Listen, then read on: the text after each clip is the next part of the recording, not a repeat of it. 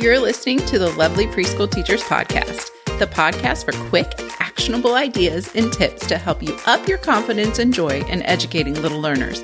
I'm your host, Ashley Rives. Let's get to the show.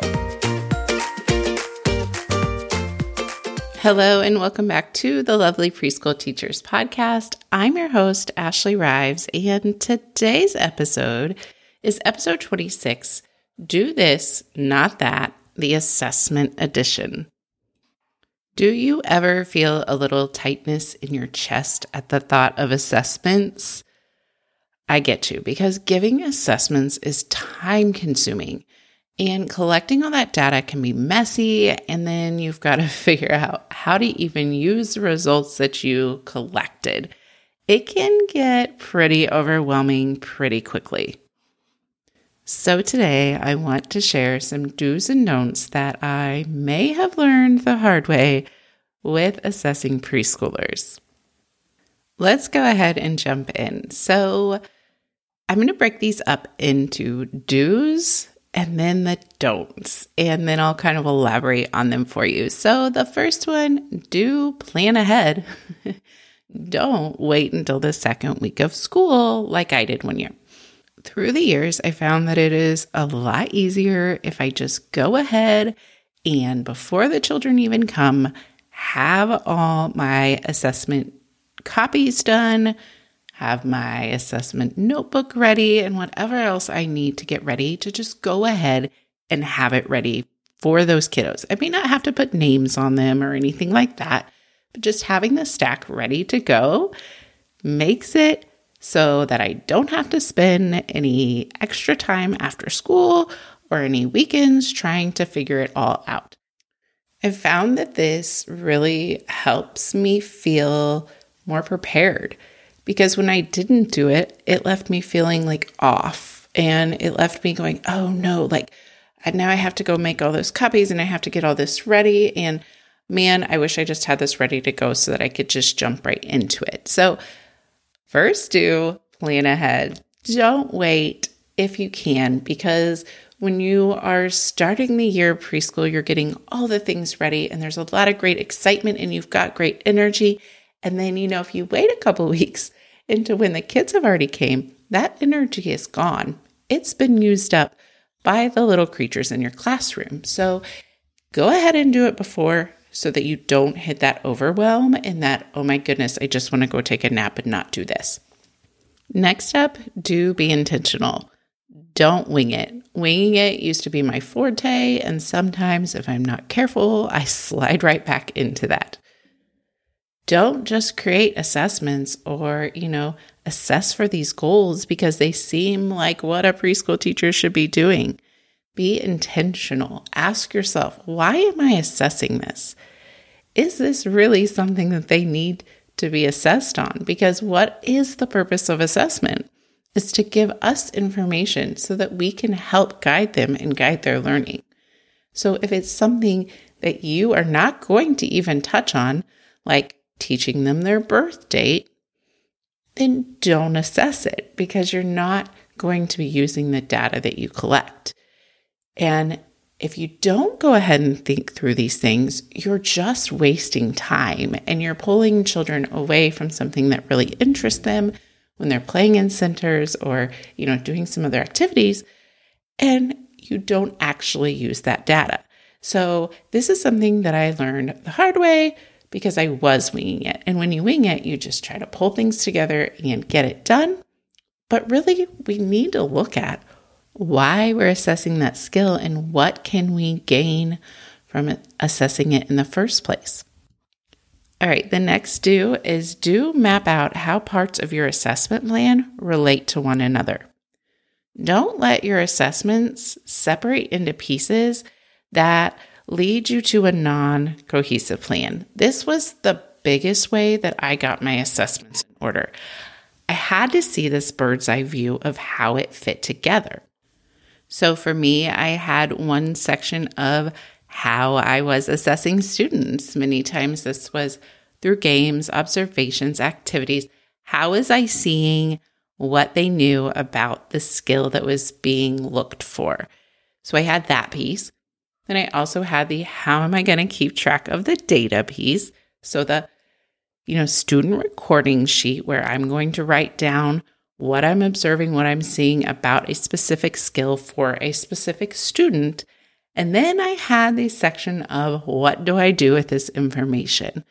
So making sure that all these things align and that I'm actually looking at them as a cohesive plan rather than just separate little pieces is really what made the difference. And for sure, it's pretty easy, and it was pretty easy for me to connect the student, observations, figuring out what they know with collecting the data. So I see what they're doing. I observe that. I test them on a specific skill, and I record that. So those two kind of went hand in hand. It's that other piece that kind of gets lost. Now what do I do with it?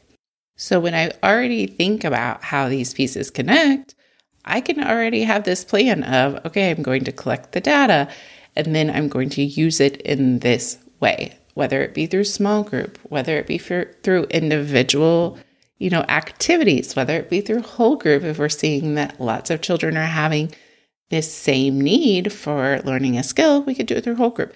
However that is, having that plan and really seeing how those things relate help make it more clear that your assessment plan is actually meant to do something, not just to collect data for. This next do kind of dives deeper into one of the pieces from the last do and don't, and that is do consider how you plan to assess students. Don't assume that all assessment processes are the same. So you could do this in whole group, in small group, one-on-one. What is the best setting for your students and for the skill? It might be something you can observe in more of a whole group setting. Maybe it's something that you really need students to do one-on-one to really see what they know instead of the peers around them. It really depends on the skill and your students. And, you also can think about, instead of drill and practice, could playing games to observe skills be the best choice for our students? So instead of name all these letters or name these color flashcards when I put them up, sometimes that is the easiest way for us to do it, and sometimes that is what we have to do to get it done. But how else can we assess these things in activities that we already are planning? So we already have this activity where we're going to sit down and play a small group game. How can I make some observation notes about what they already know? And then I don't even have to go do that other thing. I don't even have to go formally do this assessment because I am watching as they are, counting on their board when they're playing a fill it up game. And I can see if they're moving from left to right with a return sweep. I can see if they're counting with one-to-one correspondence. So I can go ahead and jot that down as an observation. And I don't necessarily need to do this extremely formal thing if I've already seen it. More do's and don'ts about using the data you've collected. So do have an idea or a plan in mind with how you're going to use the data that you've collected from your assessments. Don't just assess to assess because it seems like something you should be doing. Make a plan, or at least really go through a deeper thought process of how am I going to use these results? So I now know that this child needs help with this skill. What does that look like? And so many times for me, it will look like looking at the class as a whole on that skill. Is this a skill that a lot of friends are needing extra support in? If yes, then I'm taking it to more whole group activities. If it is a skill that just several friends are needing a little bit of help with, I'm taking that to a small group activity while the rest of the friends in the class are playing in the centers. Or is this really kind of just one child needing this help and not really anyone else? So this is where I can sit down with them individually. I can reach out to parents. I can have them try to help and give them ideas and ways to help with this skill as well. So it's really looking at it kind of as a whole class, figuring out how we want to go about focusing on this skill, because it really guides your planning. If you see from your assessments that all your children in your class, or most of your children in your class, the majority, know their shapes and can name them, this may not be something that you want to focus on for a circle time activity or a circle time game, because it's something that they already get. Now, I'm not saying that going back and reviewing it would not be great, but it may not be your central focus. So you can't just say, the first month of school, we're going to work on shapes at circle time and it's all going to be about shapes, because they may not need that. And you could be doing something else with that time. So really think about how I want to use these results that I'm collecting in a way that helps drive more learning. The last do and don't is do take into consideration how you want to report the assessment results. Don't leave parents and guardians in the dark. So what works best for your situation? What is required by either your center or your school district? What would that look like? So is a report card something that you have to do? Would a portfolio be best for you? Do you plan on having conferences with parents? If so, how often? All of these answers are really important to when you need to assess, how often you need to reassess, because we don't want to leave parents in the dark.